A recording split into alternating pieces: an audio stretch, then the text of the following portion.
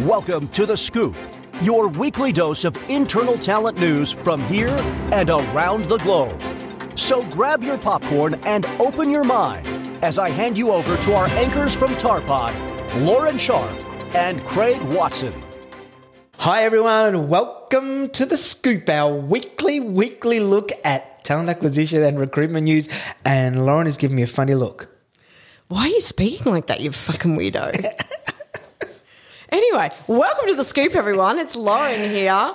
And, we are your Ron Burgundy and Veronica Corningstone of TA News in Australia. Yes. So I'm going to go first now because you're just a dick. All right. All righty. Last Friday, the Fair Work Commission has hiked the minimum wage by 5.75%. So Australia's award workers will be getting a 5.75% increase as of July 1. Its annual wage review decision, it's bloody big, which is an extra $23.23 an hour, which comes to $882.80 per week. So that's a pretty big bloody wage hike on the minimum wage. I've got mixed feelings about it because, you know, on one hand, we've got inflation that's going up at a faster rate, but then on the other hand, businesses may not be able to afford this. Well, I think this is the whole thing because we've got superannuation going up another 0.5% on the 1st of July. Really? As well. So it goes up to 11%. Holy that also affects everyone's ongoing costs with their workers' compensation insurance because it's based on payroll and also affects your payroll tax because that's not bringing in that $1 million mark till 2025 so it on may the payroll tax. Affect unemployment soon. It may affect it. And it'll definitely affect inflation, which I reckon is going to go for another interest rate rise. But there's a few commentators out there commented on this when it was released last Friday. JP Morgan released part of a statement that the implications for retailers are significant, given the large proportion of costs linked directly to minimum wage increase at a time of a slowing or negative sales growth. And then on this as well, Tanya Constable, from the Chief Executive from the Minerals Council, she also popped in her 10 cents worth and she said there's a whole suite of reforms that the government wants to introduce without actually looking at ramifications of where the previous workplace relations will get to. And in the end, it'll impact across most businesses. Wow, that sounds a whole lot of boring. So let's get on to some more exciting news. Okay. From our friends over at the Herald Sun. Oh, God. They've reported that only 3% of tech graduates are job ready. And this came directly from the Australian Information Industry Association survey. Apparently, the consensus is that grads are taking up to 12 months to come up to speed from uni to the real world. And that severely impacts businesses' ability to innovate.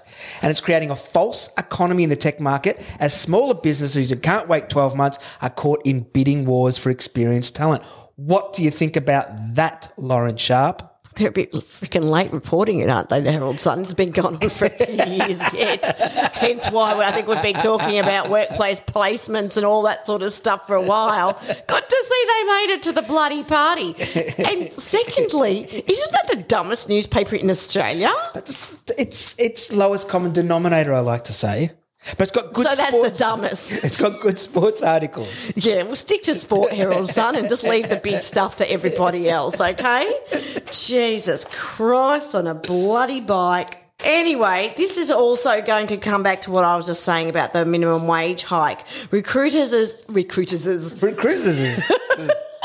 Anyone would think I've been drinking too early in the morning for that. Anyway, recruiters and businesses unite against the same job, same pay laws, according to shortlists, but I also picked some of this out of the Fin Review as well. So debate over same job, same pay laws is heated right up with a group of business leaders, including representatives from the recruitment industry uniting for a national media campaign opposing the IR changes. The RCSA, along with the Australian Chamber of Commerce and Industry, Business Council of Australia, and there's a whole list of people who have joined this one, have issued a joint statement to raise public awareness of the risks of the government's same job, same pay changes, which I actually agree with this, because the so-called same job, same pay proposal doesn't mean equal pay for men and women. Doesn't. No, it does not. It does not speak to fairness and justice. It's a name falsely represents. That's what the statement goes on to say. And it sort of does, because Tanya Constable's coming up again in this conversation. Tanya Constable, she's all best over it. Anyway, she was so right in saying what she says here, also across the Fin Soon Review. she might be Tanya She Sargent. argues that it will hamstring businesses just when Australia needs economic growth and productivity improvement. So combine that when you're paying the same pay, same job for someone with less experience in the same job with someone who's got 10 years experience. Why should they earn the same amount of money when someone's got more skill? They shouldn't. Well, exactly. Quite I simply. agree. But this is not what this legislation's about. I think this is another... It's poo-poo legislation. I think it's poo-poo legislation, and I just think it's too sweeping. And last time the Labor Party did sweeping changes like this, they didn't take into account a lot of shit, and just shit went down. It just got fucking real. Lauren and her political comments. But I know. I should be on Sky News or something. Oh, my gosh. Could you imagine that? Lauren, politics with Lauren. hey, last week's our good friend Smart Recruiters released 23 global talent acquisition stats for 2023. Do you know what? All morning I've spent racking my brain. Why have they said 23 stats? And then I realised it's 2023. Oh, you idiot. Anyway. I've handpicked a few stats because I'm not going to do all 23 of them. Do you know, on average, a company invests in more than 10 technology... now I've got to put my false teeth back in. I'm catching it off you. 10 technology solutions. I didn't have your false teeth, buddy. They're investing more than 10 technology solutions for its recruitment function. And Gartner predicts that by 2025 there'll be consolidation and there'll be 20% fewer solution partners in the space. So if you have some HR tech, build it fast, because it looks like you're going to be bought pretty soon, because there's going to be less of you around. Another interesting stat, 68% of hiring professionals surveyed in February said they were very hopeful or cautiously optimistic about the impact of generative AI on recruiting. I just throw that in there for you, Lauren, because you love that one. 60% of in-house recruiting pros predict their employer branding investments will increase. And final one on data, more than 2/3 of large organisations track metrics like time to hire, source of hire, and offer acceptance rates. Less than half track new hire retention, which you think they would, pass-through conversion rates, or top of funnel activity. Less than a third track cost per hire, quality of hire, and hiring manager satisfaction. It all sounds skewed incorrectly to me. I'm sure it does, Craig. I'm sure it does. Looks like there's some good stats and some good reading there, people. But anyway, year of the raise. We're talking about giving more money here. 95% of employers plan to hike salaries. A majority of employers in Australia are planning to raise employees' salaries, with the decision driven strongly by the skills shortage. The Hayes Salary Guide for 23-24 revealed that 95% of employers will increase salaries. Well, since the minimum pay's gone up, they kind of have to. Well, that's 2.4 million workers actually who will be affected by that minimum wage rise. And this is higher than the 88% who hiked compensation in 22 and 67% in 21. But mind you, 21, we're in the middle of a freaking pandemic. So I just think that the 2020 and 2021 stats forever are going to be tarnished by so many layoffs. Asterisks next to them. Yeah, little asterisks. Next to those years. Reading the fine print on those years. Is it my turn? Yeah. Oh, wow. Why do employees quit, Lauren? Because they have to work with you? Maybe. According to Career Plug, 50% of employees have considered quitting in the last 12 months, and here are the top reasons. They're not happy with their money and compensation. Yeah. Of course. Lack of flexibility, both hours and in and out of the office. Lack of benefits. I think that's a little bit more US, so boo-hoo for you. They need universal health care. That's what they need. Work environment. So that's bosses or knobs in the office. I work with a knob. I could say so many things there. Number 5, conflicting responsibility. So that's at work and in the office. So not understanding their job. Was it a knob joke? Perhaps. But then also having stuff at home going on that they need that impacts their ability to do the job. And finally, and this is one that maybe sits outside of that, and we'll put another little asterisk on it. Okay. COVID safety concerns. There's still people looking to quit because they don't think their workplace is set up to deal with ongoing Is this an COVID. American one that you pulled out of your ass? I didn't pull it out of my ass for a start. And secondly, yes. Okay. Well, I also think that the Americans are a little weird with their vaccination rates and going in for their boosters and all that stuff. So they're still an issue over there. You definitely aren't getting allowed back in that country. Do I care? Hey, let's do events.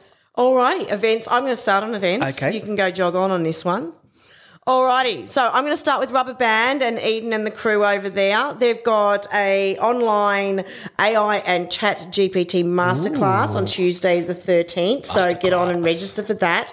And then on Tuesday the 25th of July, they've got a reference checking pivotal to your talent strategy or just another box to tick. You decide. Can you decide before you go? That is a very good question and a good hot topic, actually. Are we ticking a box? Box tick. Yeah, well, we could get into a whole bloody debate on that right now and create a podcast.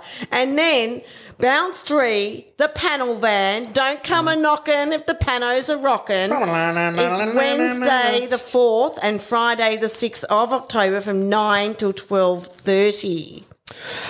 Brizzy Meetup is on tomorrow. Tomorrow, that's the 7th of June. Get on the site and register. And it's on sourcing and drinking. No, sourcing. Sourcing before you get on Then the drinking. sauce. Yeah, exactly right. So get onto that. It is on tomorrow, so you've got not much time at all.